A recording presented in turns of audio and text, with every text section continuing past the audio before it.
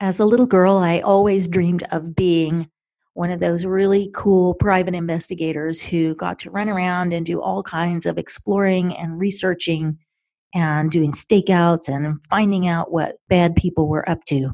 That is not how my life actually unfolded, but I've always had a fascination for the world of private investigation.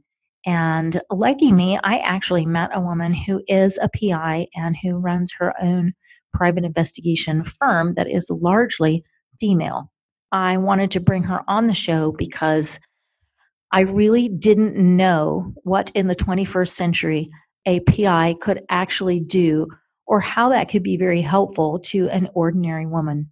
And I think that you will learn, as I have, that there is so much that a PI can do to help somebody who is being preyed upon. And it's a fascinating conversation.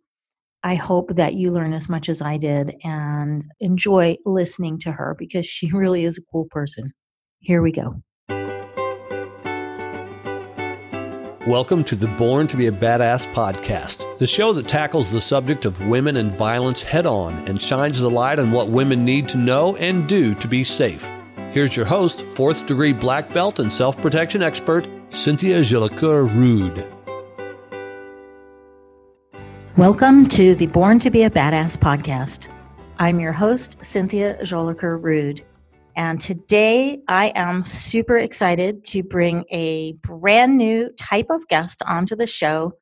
She is a woman who has quite a story and does a kind of work that I think many of us don't have much insight into and probably should. Tracy Crute is a licensed and insured California private investigator with 30 years of experience in investigations, more than 17 years as a sworn peace officer, 7 years employed by the Social Services Agency of Santa Clara County, and experience even in the world of corporate investigations. She has worked undercover, and she recently was selected as one of the Power Women of the Year by Small Business Concierge magazine. Welcome to the show, Tracy. Thank you, Cynthia. I'm so glad that we actually managed to schedule this, even in the midst of all the chaos out in the world. So thank you for coming on the show. Oh, my pleasure. Well, I like to start the interview with some sort of simple questions to get everybody in the groove and nice and relaxed. Are you ready for those? I'm ready. All right. What is your favorite way to relax or de-stress? I hate to say it, but it's socializing and Chardonnay. So how are you doing that now?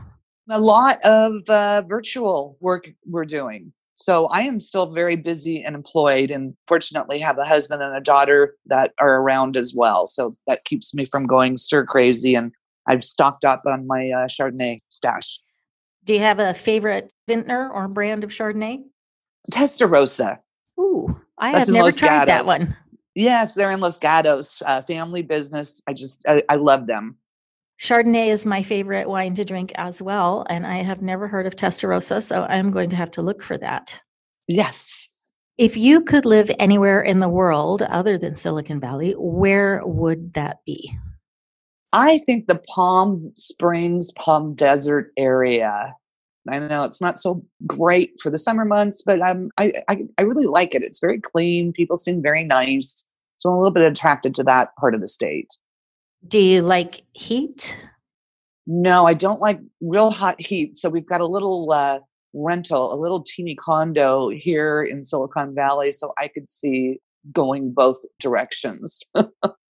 So more of like a vacation type home? Yeah, so summer here in our condo and then winters in our Palm Springs property. That would be really nice.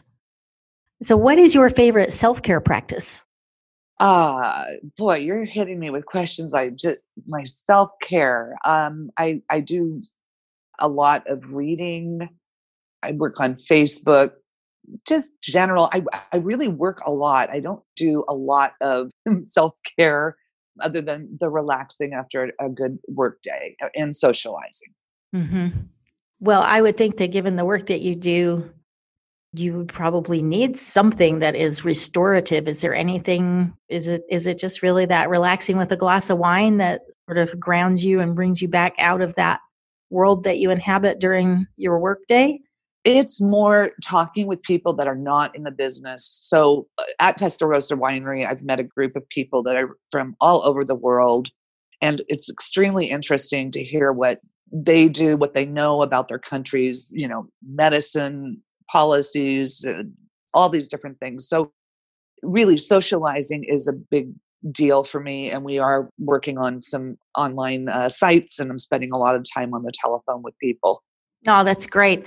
I think the whole telephone connectivity thing is something that I started bringing back into my life because I realized that I just wasn't picking up the phone to call people anymore. I was so in the habit of doing email and text and stuff like that. Right. And I started picking up the phone to call people that I haven't talked to in quite a while. And it's so cool.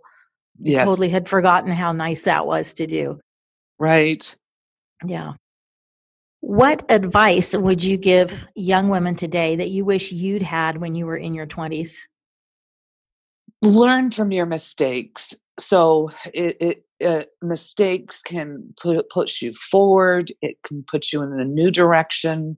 It can open a lot of doors. I think as young in my 20s, I would see things that were discouraging or made mistakes, but they got me to where I'm at today. And I wish I had the old saying, don't sweat the small stuff, but I wish I could have not done that and been a little bit more positive.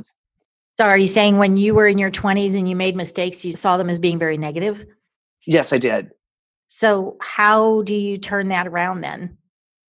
I think it's the old adage, when one door closes, one opens. And it was fortunate for me that that's what happened. But it was like in the moment, and I think it's probably true for most people, but in the moment, I thought, oh my gosh, my career is over. I was laid off by a corporation back in the 80s, Advanced Micro Devices, when the chip industry went down. And I thought, oh my gosh, what am I going to do now? Where am I going to go? And I ended up, it took about 4 months, but being able to get on as a peace officer with Santa Clara County. And it was the best decision. I tripled my income. It was really a great thing that happened. I love that. And I think that that's often how we respond when there is some sort of catastrophe that happens and we think that life as we know it is ending and don't realize that there's something completely new opening up if only we actually will see it and step forward into it. Exactly. And I think the same thing is true with relationships. I think when you're younger, it's so devastating, but to look back now to go, no, that was the right move. Yeah. I never could have lived with this person. I never could have spent my life with this person. But at the time it's so emotionally devastating. Yeah. Yeah.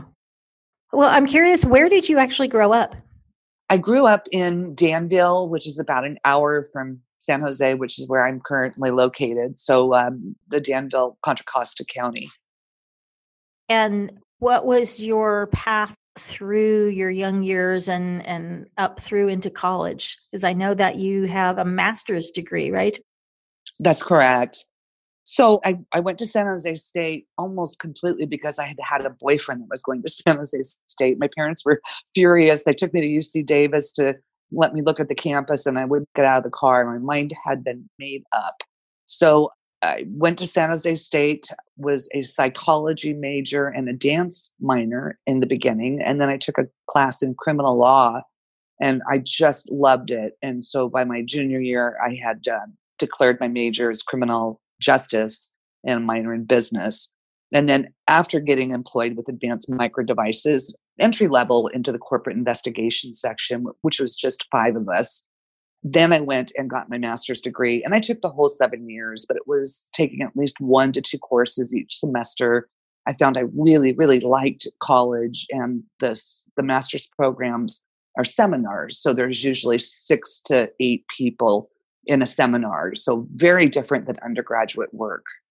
Oh, that's really interesting. I love that you started in a high-tech corporation doing corporate investigations, because back in my early days when I was working in high tech, when I both at Digital and then later at Apple, I interacted a lot with our corporate security department that handled all the investigations. And I was just fascinated by it, but I never actually went that way because I had kids and eventually, jumped out of the workforce to be a mommy. So it's always been a fascinating thing for me.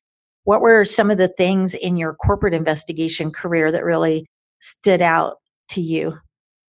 Oh, one of the first big cases I got to witness was a homicide. Yikes. Of all things, yes, we apparently had someone that was in our purchasing division that had a cocaine problem. And he didn't show up to work for several days. And my supervisor and I went to go just do a welfare check, which, seems kind of silly. You usually would ask law enforcement to do it, but they asked us. So we went out there and got the landlord to open the door, and opened the door, and within inches, you could see the man hanging, and he had been hung, shot, stabbed, suffocated, really, really brutalized. And it was, we had a suspect that eventually left the country. So he was never caught, but it was a over drugs. Holy cow. And how did you process that experience? Because I bet you that was not something that you were anticipating getting into when you went into investigations. No, but as much as it was kind of gory, it was also just, wow, let's investigate this. Who can we talk to? Who can we interview? It got me going. So it's kind of weird to have that be my first case. But at Advanced Micro Devices, it was like being in a city. There was 12,000 employees. And then we had facilities over in the Philippines. And we had things like cargo theft, where we were supposed to be receiving platinum, and instead at the harbor in San Francisco, we'd open it up and it'd be a bunch of rocks. So we had that. We had internal theft. We had 24-hour security at, I think, 15 or 18 buildings. So every day I would get all the incident reports and process what was security, what was facilities, what was medical, and what was investigations. But it was like working for a small police department with the thefts, with the violence and fights and trade secret thefts that started to get big there in the 80s. So it was all different types of exposure within the corporate setting. Mm-hmm. What kind of workplace violence issues did you encounter there? It was mostly jealous women fighting over men. We had fabrication, the wafer fab operations where it was 24 hours, and some of the off-duty or off-hours people would get into arguments over boyfriends or husbands and so forth. And so we'd get reports on that. Did you have any sexual harassment type investigations to do as well? I do not recall. I think that was way before the era. This was in the early 1980s, and I do not recall a single case of that coming to light. Mm-hmm. Yeah, I remember. I mean, that was the era that I was involved in high tech as well, was through the 80s and into the 90s. And I don't remember hearing too much about things like that. Being in the information security realm myself, a lot of it had to do with protecting the information. Right. And then later on, when we did layoffs, there were issues of disgruntled employees, people who were really pissed off about being laid off. And so we had to develop whole new processes for how to handle situations, knowing that there were going to be more layoffs, and just trying to prepare so that there weren't any violent incidents in the company. Right.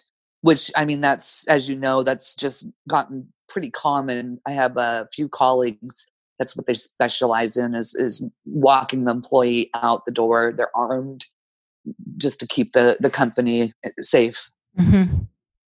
So then why did you go into law enforcement? You mentioned having been laid off and that law enforcement was the next step. Like, how did that actually happen, and why did you go the way you did? Sure. Well, it was baby steps into it. So I was hired on initially by the County of Santa Clara, the Social Services Agency, and it was a sworn position. You were a peace officer as a welfare fraud investigator. And within that realm, I dealt with social services and those that were committing welfare fraud, housing fraud, food stamps, and so forth. And that kind of gave way. At one point, the district attorney decided to take over our division. And then we were able to obtain a number of different types of crimes and cases. And so it wasn't by choice that I ended up with the gun at my side. It just slowly happened. And then after the DA's office took over, quarterly training of defensive tactics and firearms. So it was every 3 months you had to do the training. I had just had my daughter. That was back in '92. And I was suddenly the training coordinator, the extradition team head. They gave me all kinds of extraneous responsibilities and made me a team leader. It was one of the first team leader positions that ever came up. So life changed really quickly when I went to the work for the district attorney's office, and then was getting more involved in things that included narcotics, grand theft, organized crime in a multitude of cultures. We've got a big Vietnamese and Hispanic population, but particularly the Vietnamese, that was difficult for us. We eventually got 4 Vietnamese speakers onto our team, but those were difficult cases. Wow, what a wide variety of experiences you must have had in that environment. Oh, yes. So then, how did you come to start your own agency? Well, I was injured while still employed at the DA's office, and eventually needed to take a disability retirement, and thought I would never go back into law enforcement. I thought it was done. So my girlfriend helped me become a real estate agent, and I went to work for Century 21. And I actually did really well. I was surprised. It was the only job I've ever had outside of investigations. So I made that for about 12 years, and then decided I really missed my background. So decided just to take the test, not knowing where I was going with it.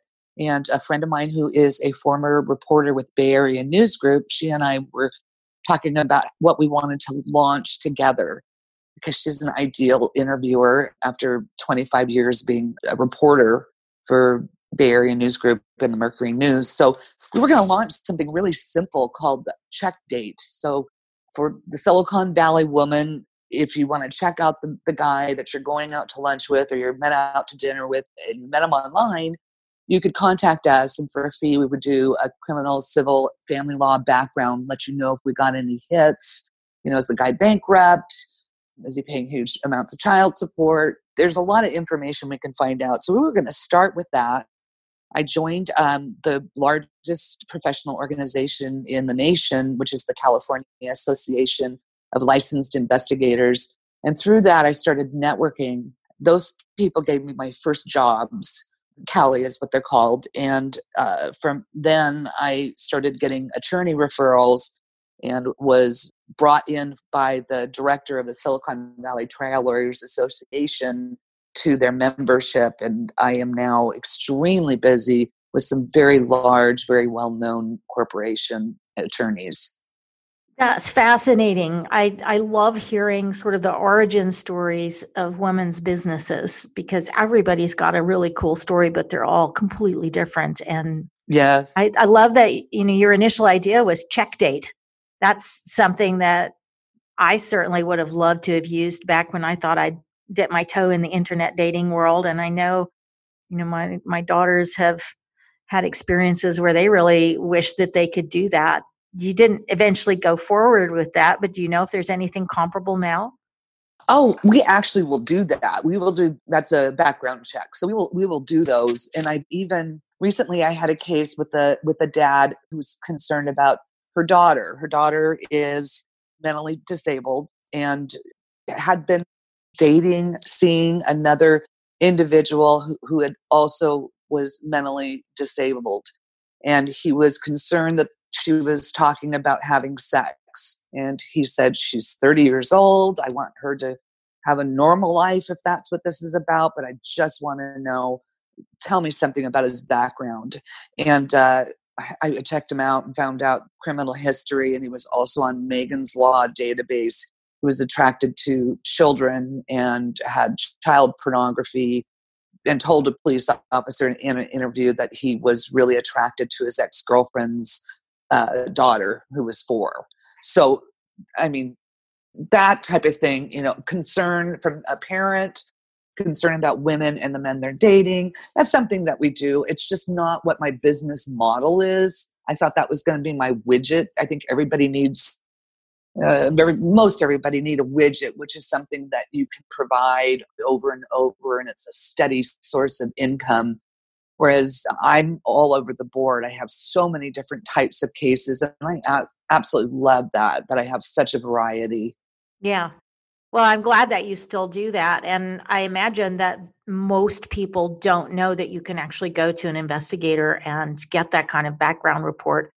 What is it that you can do that is more than, what I could do as an individual just doing the Google and searching on the internet? Well, we have access. It's only available to attorneys and private investigators. We call it skip tracing software. So there's a number of third-party companies. That's all they do is they put together this information, and we subscribe. We go through very stringent screening. They come to our home. They photograph the locks on the door, the security on our computers, that we have shredders, locking file cabinets, and so forth. And they do that on an annual basis. So I subscribe to 2 of those services.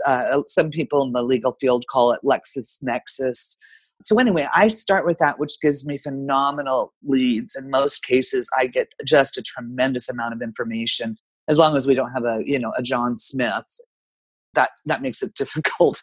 But usually I can get hits, find information, find the people, and locate them for whatever. We need to interview them, we need to serve them a subpoena, or whatever we need to know. So I have that. I have the ability to network with all of these Cali investigators statewide, and I have access to all of these attorneys in all of these different fields to give me assistance. And then I also have third parties, again, that will only work with PIs and attorneys that do asset searches for bank accounts, for assets. So for the women going through a divorce and they think the guy is hiding something, we have access to the ability to do those types of searches as well.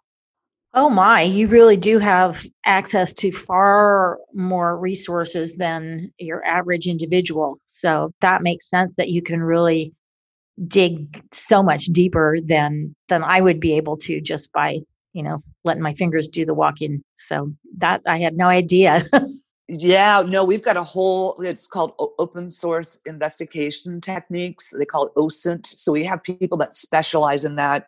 There is so much. I've taken 4 seminars on it. There's still so much to learn that I'm still using a third party to help on the actual social media searches. But it's just incredible what we can come up with, especially like on the dark web. I had one woman claiming to be a victim, and apparently she was in the sex business. So we did research and found her on multiple sites, stripping and other things for tokens, quote unquote. We found things on the dark web.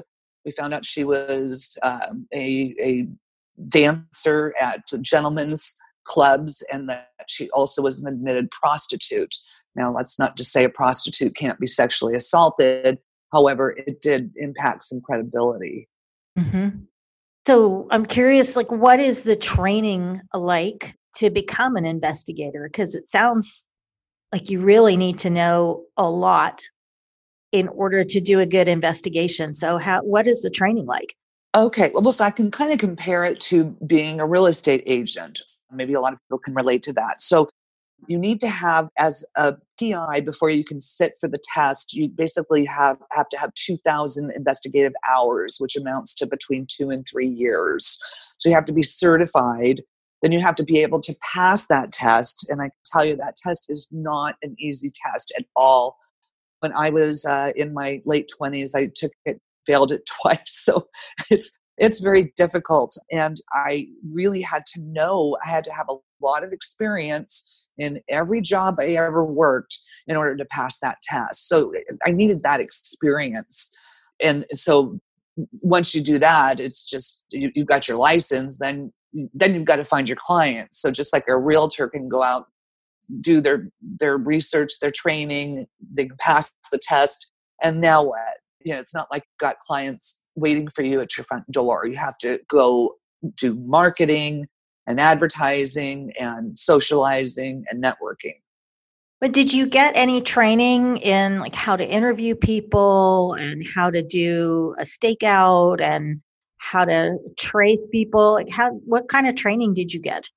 This is all from law enforcement. So there isn't training for a private investigator other than there's some specialty schools, I understand, that will do some kind of certification. I've only known one woman that did that. She was from Oregon, so that there was some training.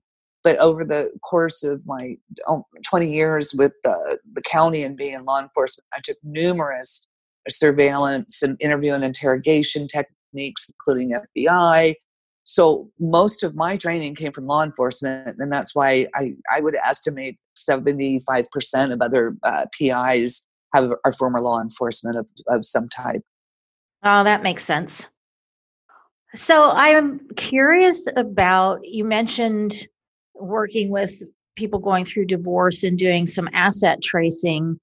Have you ever worked with women in like intimate partner violence or domestic violence situations? And yes, the answer is yes. I've worked, normally it's at the time that they've separated, and it's been with women who are getting restraining orders. And unfortunately, they usually may have a child or two with the abuser. And that's where it gets tricky. And usually the ex is hiding assets and incomes because they don't want to pay child support. And here in the tech world, we've even had one client that the ex-husband put listening devices inside their child's little laptop computer, and so he could listen in on everything that went on in the household. So yes, I've worked closely. I've worked with attorneys to help them. I've worked with therapists to help them, because there's some pretty awful cases out there of domestic violence. So then if the woman is in a situation where she wants to get out, would it be beneficial for her to work with an investigator before actually leaving that relationship? Probably yes. And probably also I would advise them to talk with an attorney. Usually a lot of women, they just don't have, a lot of money. So I do a free 30-minute consultation. If we go beyond that, then I charge an hourly fee. But there's also the Bar Association that someone can meet with and get for $50 to $100 a 30-minute consultation with an attorney. And then also, I know you're aware of the Battered Women's Shelter, but Nextdoor has free counseling and legal advice as well. But yes, it's always a good idea to know the options. And I just say make an educated decision. It doesn't mean you have to do it, but just make an educated decision. So as an investigator, what kind of advice would you offer to somebody who is leaving a situation? That I would more put them in contact with the Battered Women's Shelter. They're the experts at this. I am not an expert at how to get somebody out. That is not my expertise. So I would refer them to Nextdoor, and I would be a part of the conversation, but I need to train counselors to come in at that point. Right. But I guess I'm thinking like you have seen some of the shenanigans and some of the activity that happens when a woman is leaving a relationship or has recently left. So like, what are the lessons that you've learned that women really need to watch out for, be aware of? Well, that they need to have a plan. They need to keep themselves safe and secure.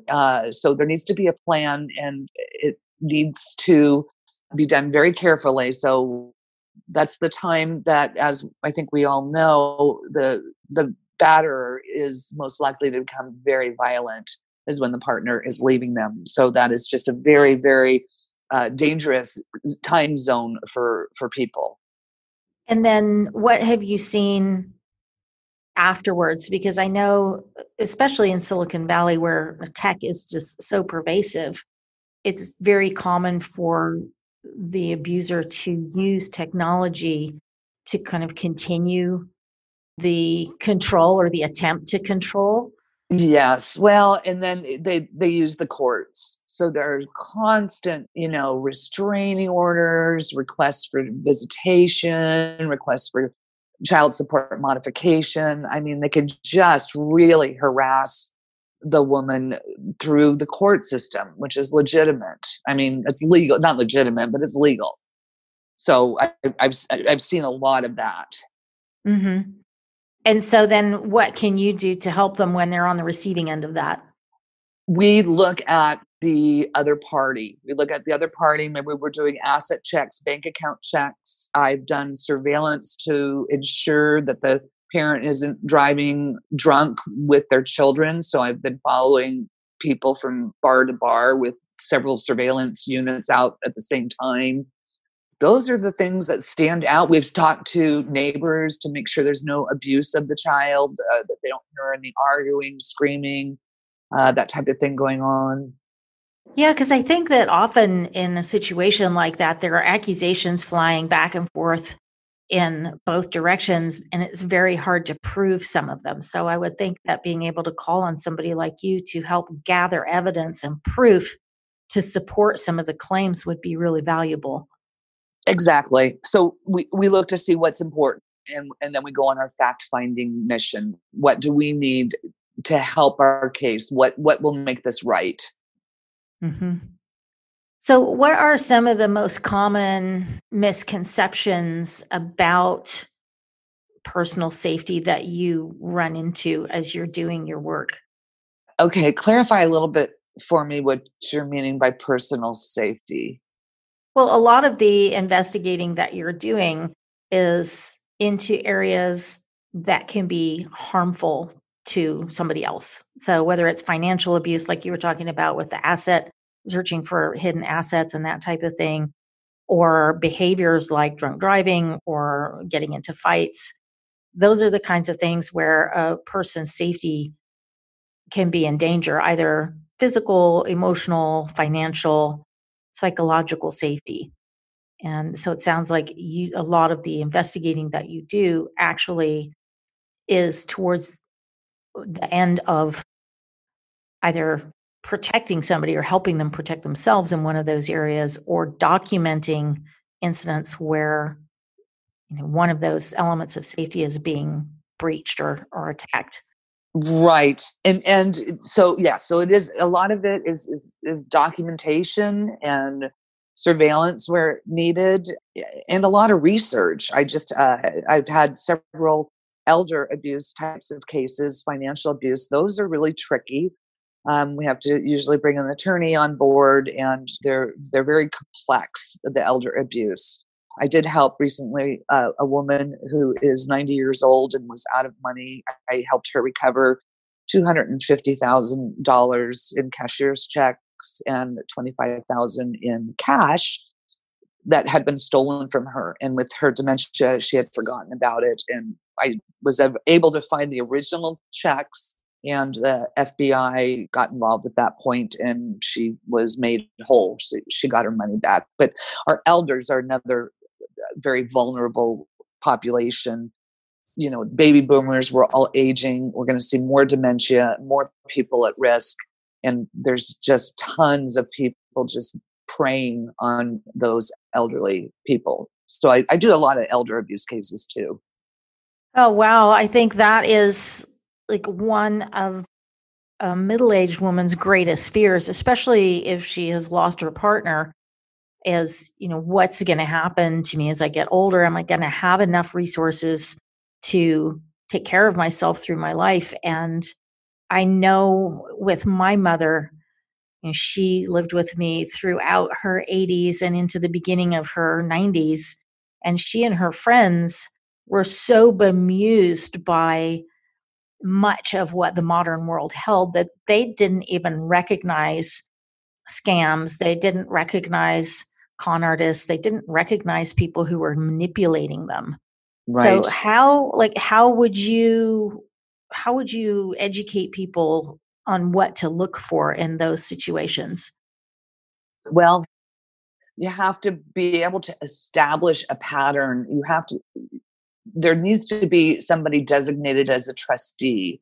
And hopefully most people have that designated as a trustee. And if that's the case, it's a slow and painful process of documenting the dementia, having doctors eventually certify that they are no longer capable of making sound decisions in their best interests, and then wrestling that control of the money away from the individual, so that my next door neighbor, I worked with his trustee. He's in his 80s, and when his wife passed away, there were women one after the other just preying on him for money, and he spent hundreds and hundreds of thousands of dollars until we were finally able to get to the point that we were able to prove that he had dementia, and she was able to take control of the finances and stop that. So it's a coaching process. It's complicated. There's caregiver director that I refer people to speak with. That is one of the most difficult things I've seen people go through. And what about elders who don't have dementia, but are just, I mean, they've lived through so many decades and the modern world just kind of doesn't make sense.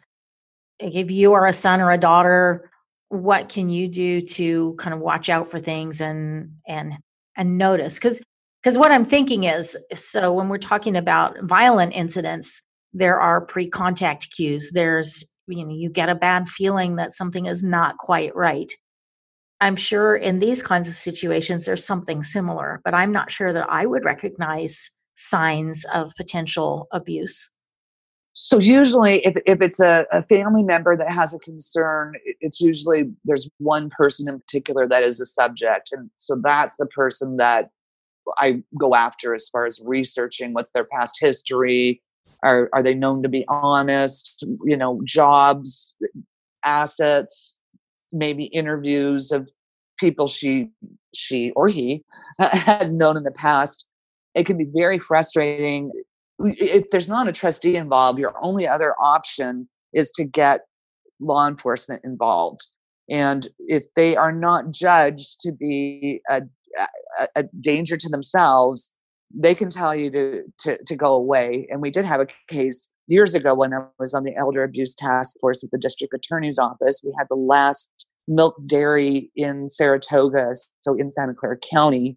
And a gypsy and her husband did some odd jobs for him, and she preyed on him, telling him that she was a virgin, and he bought them cars and all trips, all kinds of things. The family was just hopping up and down, and we went up there to talk with him, and he came out, greeted us with a shotgun, and told us to get the hell off of his property. We had nothing further we could do.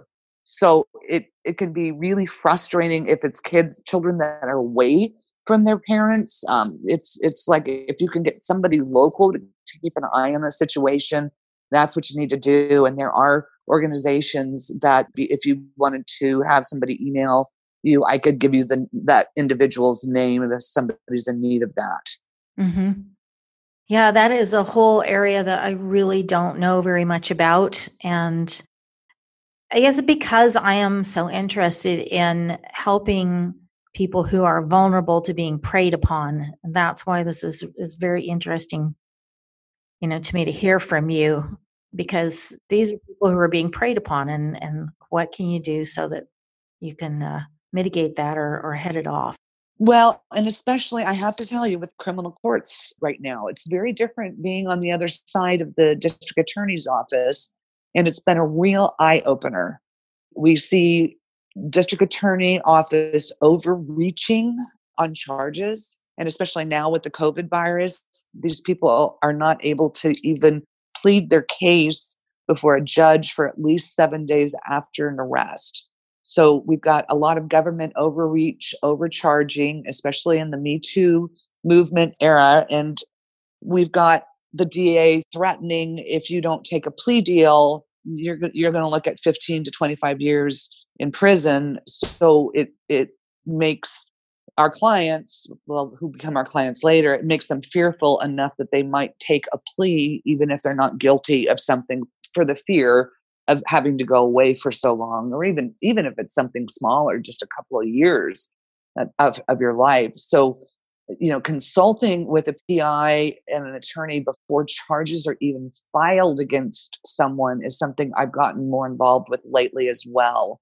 So maybe there's been an arrest, but the DA has not issued charges. We're getting in front of this, finding out the information before, so that if the DA does issue, we've got the evidence to show what really happened. Mm-hmm.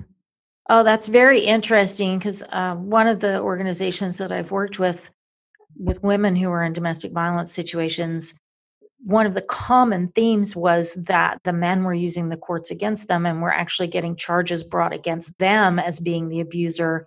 And I think that for women in that position, it's such a shock to basically get the tables turned and have such a distortion of reality happen. Yes. And they don't, in many cases, have any financial resources because he's got control over all of the finances. Right. And I think, they end up in that situation that you were describing of just like total fear and not knowing that there are resources like you to go to say, hey, can you help me gather the information that I need before this actually ends up in a court? I think that would be so useful for women to know, that if you are in a situation like that, that you're not basically up shit creek, that there are people who can help you document things and research things to help you make your case. Right. Well, and then I also do some civil litigation, private investigation, and just a note for everybody, for women and men, vehicle accidents. We want to get to them before they, quote, lawyer up. So if you are hit either in a crosswalk or your vehicle is hit, you're injured, you're going to want to get to an attorney and a PI as soon as possible. We have to do two things. We want to get to the driver or the person that caused the accident before they lawyer up and don't speak to us. And then we also want to get the black box out of the car. So if we get a letter out, we put a hold on the tow yard or wherever the car is, and then we get the legal means to go in and remove the black box to show that happens. I've had a number of either vehicle injuries, car on car injuries, and then I've had 5 in the last 6 months, either death or extreme injury for people in crosswalks. Good heavens. So look both ways, people. So what kind of information then do you end up with? Well, we get a statement generally that the I'm trying not to use the legal terms of plaintiff, respondent, and all of that. So yeah. the driver at fault, we usually get a more honest response of, I was on my phone, I wasn't paying attention, and I'm sorry I was at fault. If we can get that bit of information, get that interview done before the insurance company gets them an attorney. So that's a huge advantage for our victims, our injured parties. And then again, to get that black box to see if the person, were they accelerating, were they braking, what were they doing at the time of the collision? Man, I mean, the things that you're talking about, I'm just sitting here going like, I had no freaking idea. And perhaps that's just because I haven't had some of these things happen in my life, but I didn't understand the full scope of what a private investigator actually could do, and the very many different ways that your resources and your services can actually be super helpful for somebody who has been a victim. Absolutely. And, there's not all that many female PIs in the state of California, and particularly here in Santa Clara County.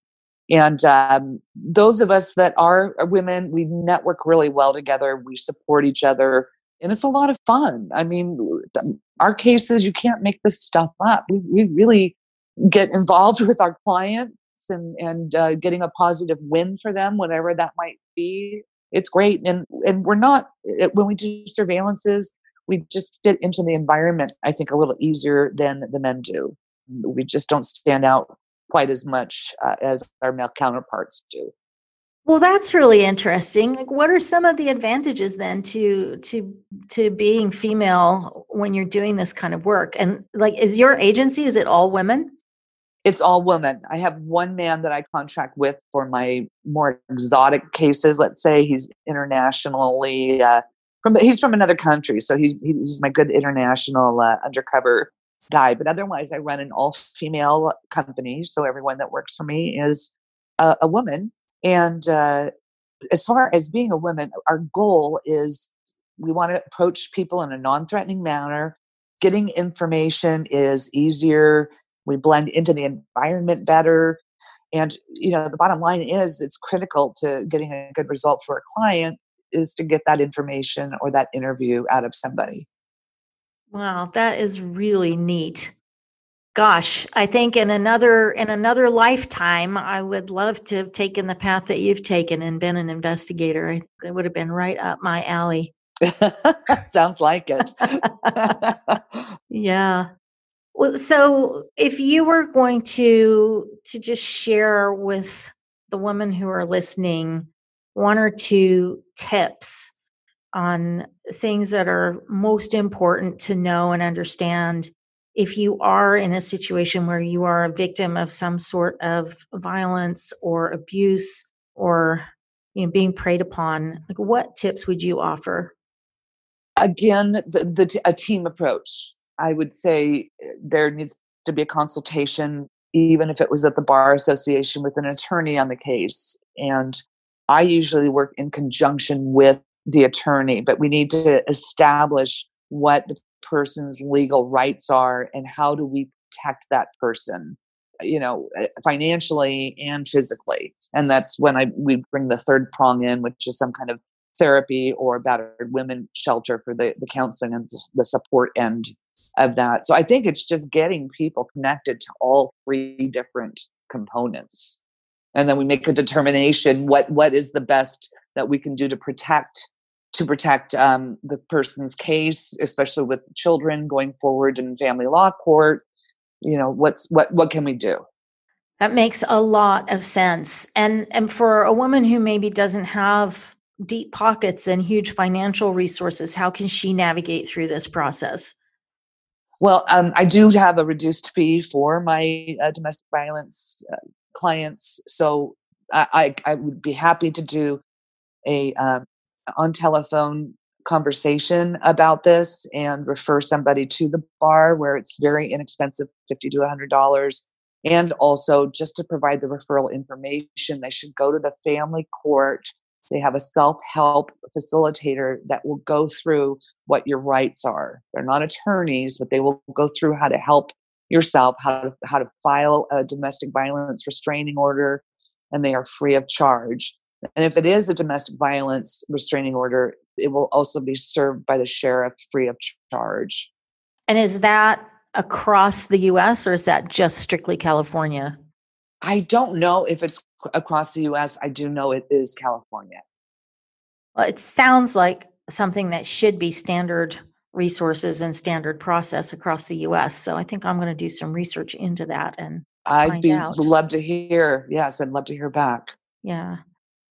So one subject that I would really like to explore with you is how you can investigate stalking situations, because I know people who are being stalked are always told, well, you just need to start collecting documentation. You need to document everything.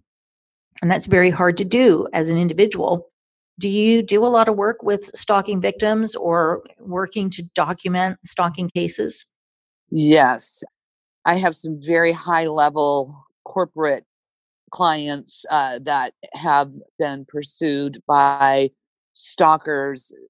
One has been an international incident in which I provided about 16 investigators up at the San Francisco airport. We successfully obtained a restraining order against this gentleman that was stalking a vice president of a major company here in Silicon Valley. And we were only able to serve him at the international terminal as he came in and went on to Washington, D.C. And he was also a very well-known man, but he stayed out of the country a lot, but he was ruining the reputation. So there was an online stalking, there was mailers, and he would fly into California. So we were able to serve him. We got the restraining order, and that actually calmed that situation down.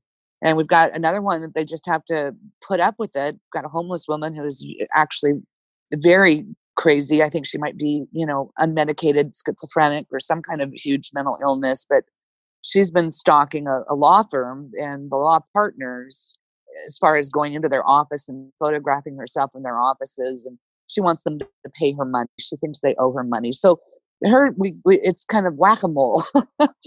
She'll call from a number and we'll see if we can track the number. And I did find her once at a homeless shelter, but by the time you go get that restraining order to get it stopped, she was gone. And then another thing, though, that we tell people, especially the ones that are being stalked, it's very dangerous for them when we serve that restraining order. It can make the stalker extremely angry, and he can strike out violently. So people have to be very careful and make a safety plan if they're concerned about violence with a stalker and getting a restraining order. So just getting the restraining order can escalate maybe a non-violent stalking situation into a violent one? That's correct. Oh my. What can a woman who is being stalked do to protect herself in that kind of situation then? Well, they hired an attorney and hired myself, and we coached her. She kept us informed and kept us updated on the harassment issues. We went to court and got the restraining order and served him. Like I said, as he came internationally from Japan, and we put undercover operatives in Japan and found him in Japan and found out how difficult it was to actually effect a legitimate service in Japan. But we got people close enough to him to find out that he was probably using United Airlines. And the day that he was probably going on to Washington, D.C. So that helped me with my operatives. We staged every entrance and exit from international flights for a 14-hour period. We got him within the first 4 hours. So, but that took some money, and that was a corporate vice president. So the corporation was helping in that case with the finances. So for a woman, though, you were mentioning, for a woman who's being stalked, getting that restraining order can escalate into violence. I mean, obviously, I work with women for self-defense to teach them what they can do in case the person who is stalking them actually comes after them.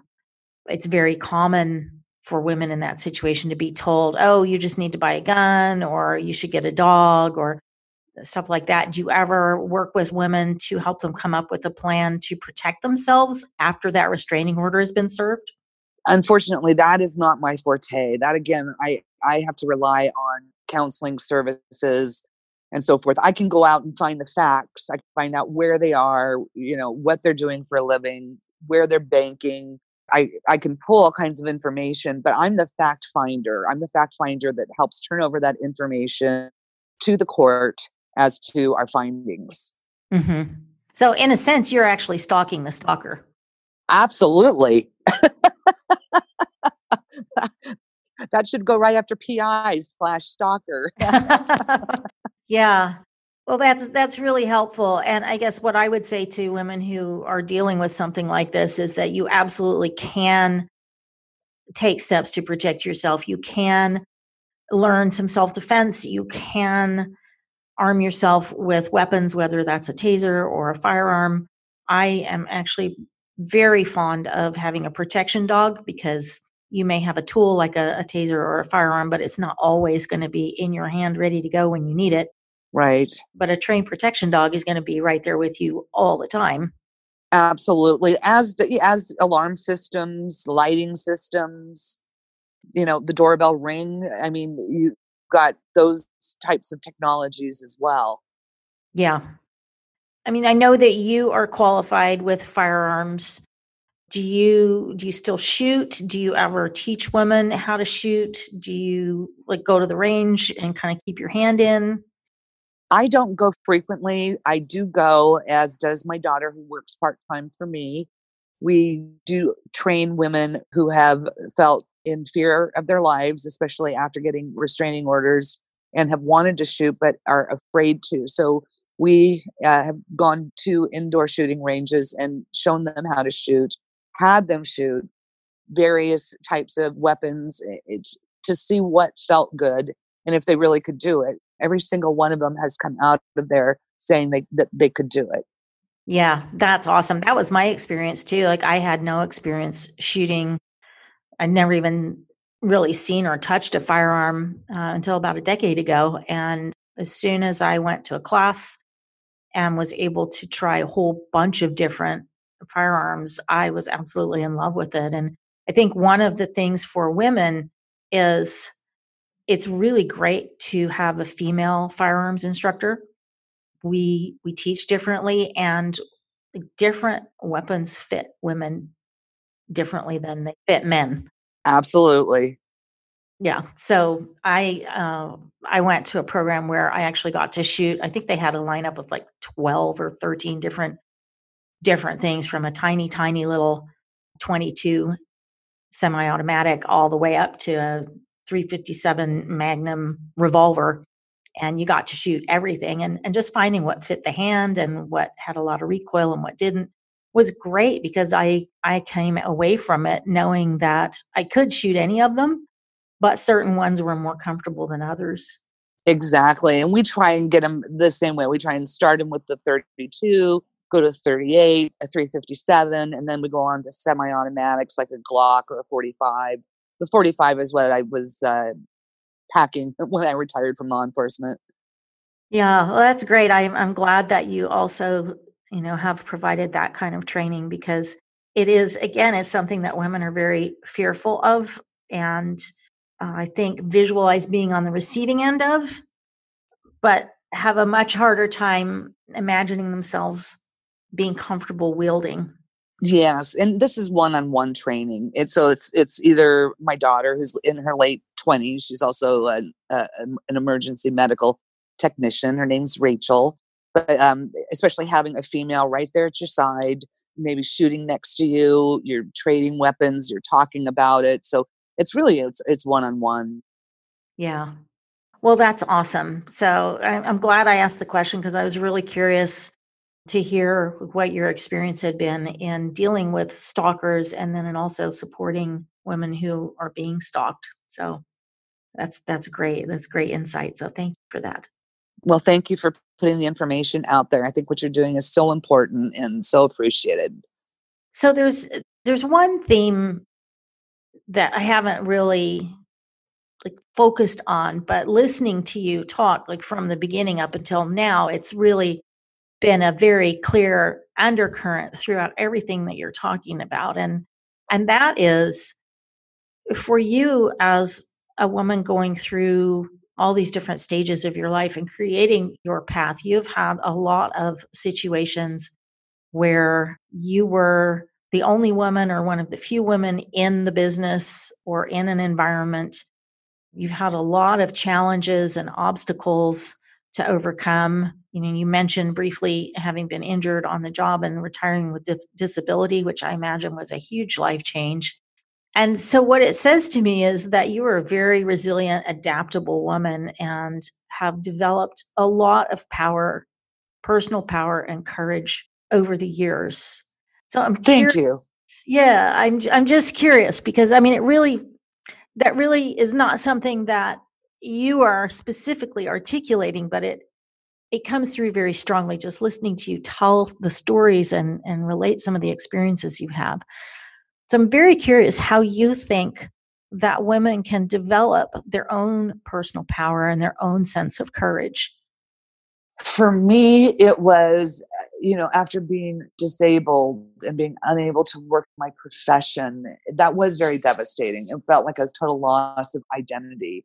And my ability to be able to lean on a girlfriend who brought me into the Century 21 business and got me going, because they had coaching in those programs. And so I left that field altogether. I was choosing not to even look at it, although it takes a couple of years to litigate disability, workers' comp, and final resolutions with government agencies as a law enforcement officer. So that took some time. And so I ended up devoting myself to something that I started to see I was good at. And so I persevered through something that was brand new to me. I'd never had any experience, but I saw success and I got some awards and got the thrill of the deal. And that just helped build my resilience. So going into something that was new, that had coaching and, kind of people surrounding me, cheering you on, being in that environment just brought so much growth and so much, more of an understanding, and got me out of the cop mindset that we might develop as we're in law enforcement. And then I had the strength to decide I want to pursue this. And now it's just really a passion. But I think it was important to have to take that break, be it a decade long, and just go a different direction. Sometimes any direction is okay. And I only chose that because my girlfriend, was the trainer at Century 21. I don't know what else I was going to do. I had no idea what I was going to do. So I was fortunate I fell into that. And I just had a long time to recover, get my strength back, focus on something else, see some successes, and then go, okay, I'm ready to step back out. I'm ready to do this. That is fascinating, because I think for many of us, if we have found our thing and we're in it and enjoying it and doing well, and then we lose it, it is such a smack in the face. And when you realize, well, I can't do that thing anymore. Now what the hell am I going to do with my life? It Right. really, I'm sure, can feel overwhelming. And it sounds Yes. though for you, you were very fortunate to have some time and space to kind of process through things, and then to have a friend who just popped up and said, well, hey, how about doing this? And you were brave enough to say, well, I don't have a clue what this stuff is, but I'm game to try it. Right. And that was, I wasn't working at the time. So I would go to a coffee shop every day and read for an hour and a half, study up. And then I started taking the coaching classes that they offered. So it was literally one foot after the other, one day at a time for quite a while. Mm-hmm. Yeah. So the message that I'm hearing is, like, when you think that all is lost, that's actually a wonderful time to step into something completely new and not worry too much about, like, oh, is this my new thing? Is this the right thing? But just to give it a try. Right. And see what happens. I imagine if real estate had not actually been a great fit for you, you probably would have said, this is not my thing. I'll try something else. And you would have tried something else. But right. Just to give yourself permission to say, well, I'm going to let the past be the past, and I'm just going to try something new. That takes a lot of courage to do. And I really commend you for that. I think that is a very difficult choice to make, but how cool that actually gave you some time to recover and heal, and then come back into the field that you had loved so much in a completely different way, because now you're doing something that still lights you up, but has an impact on people in a very different way. Right. Well, and it brought me some skills I didn't have before. I had no idea how to do marketing and advertising. And, as a realtor, you are kind of running your own business. So a lot of those skills I brought with me, and that's how I really got launched. Although at the present, I haven't done any advertising for the last, I think, 2.5 years. I did one brochure, and then I got picked up because of my background, which was awesome. But I think you just give it a shot, one foot after the other, and see where it takes you. Yeah, that's wonderful. That's cool. I have said to my kids, like, that nothing that you do is ever wasted. It might seem, when it comes to an end, like, oh, why did I bother doing that? Like, I'm never going to use this again in the future. And then you'd be surprised how 10 years down the road, 20 years down the road, or even, a year down the road, you're like, oh my gosh, I'm so glad I did that before, because now look how it applies. Like, I wouldn't be able to do this without that. Right. And I want to really point out, especially in Santa Clara County, and I suppose this is statewide as well, the Small Business Administration has coaching. They've got classes that are free. They've got business coaches that you can get paired up. So if you are interested in starting your own small business, they can help you get connected to people that can give you loans.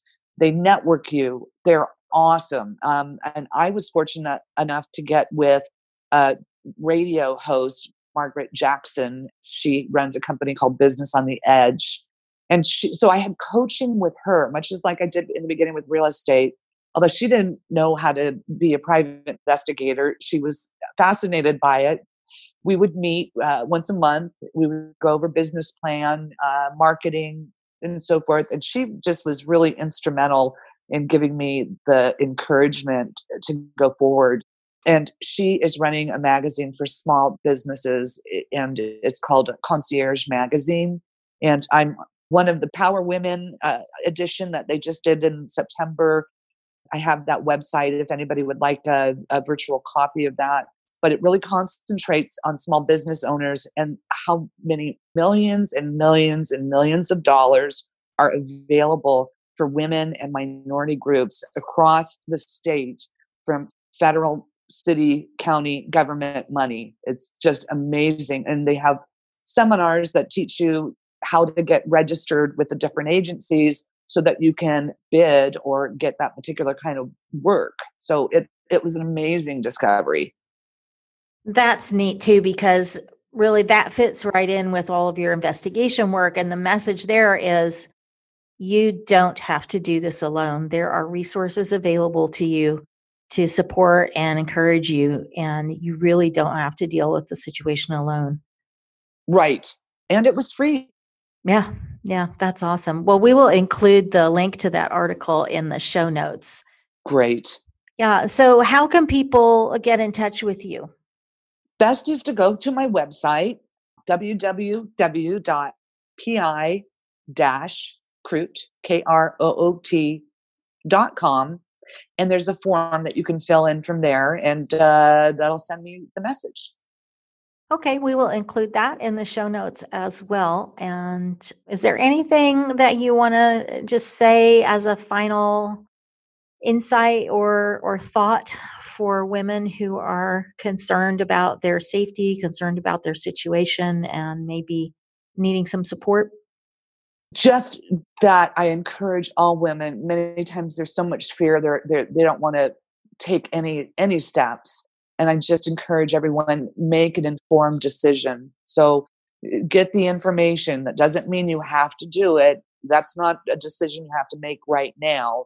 But get the education, the information, so that you can make an informed decision on if you want to leave or how you want to protect yourself and your children. Oh, that's wonderful. Well, on that note, I want to say, Tracy Kroot, thank you so much for coming on the show. This has been a very different kind of discussion than I have normally had, but I think so much value and insight through what you have shared. So thank you so much for coming on the show. My pleasure. Thank you for having me. This is the Born to Be a Badass podcast. Stay safe and be a badass. You've been listening to the Born to Be a Badass podcast. Be sure to subscribe so that you don't miss a single episode, and be sure to share it with your friends. And while you're at it, please leave a rating and a review. Tune in regularly for more exciting insights and wisdom on women, violence, and safety. And until next time, embrace your inner badass.